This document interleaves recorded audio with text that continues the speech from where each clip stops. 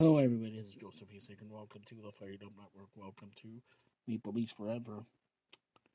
For Thursday, February 15th, Austin Matthews had a natural hat trick in the second period, and William Nylander scored 54 seconds into overtime to give the Maple Leafs a 4-3 victory over the Philadelphia Flyers. Matthews pushed his NHL leading goal total to 45,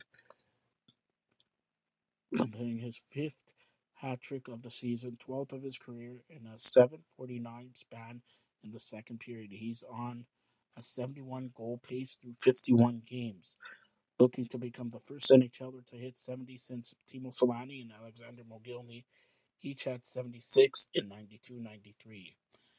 Samsonov made 29 saves to help Toronto improve to 28, 16, and 8. Mitch Marner had 3 assists. Timothy Liljegren had 2.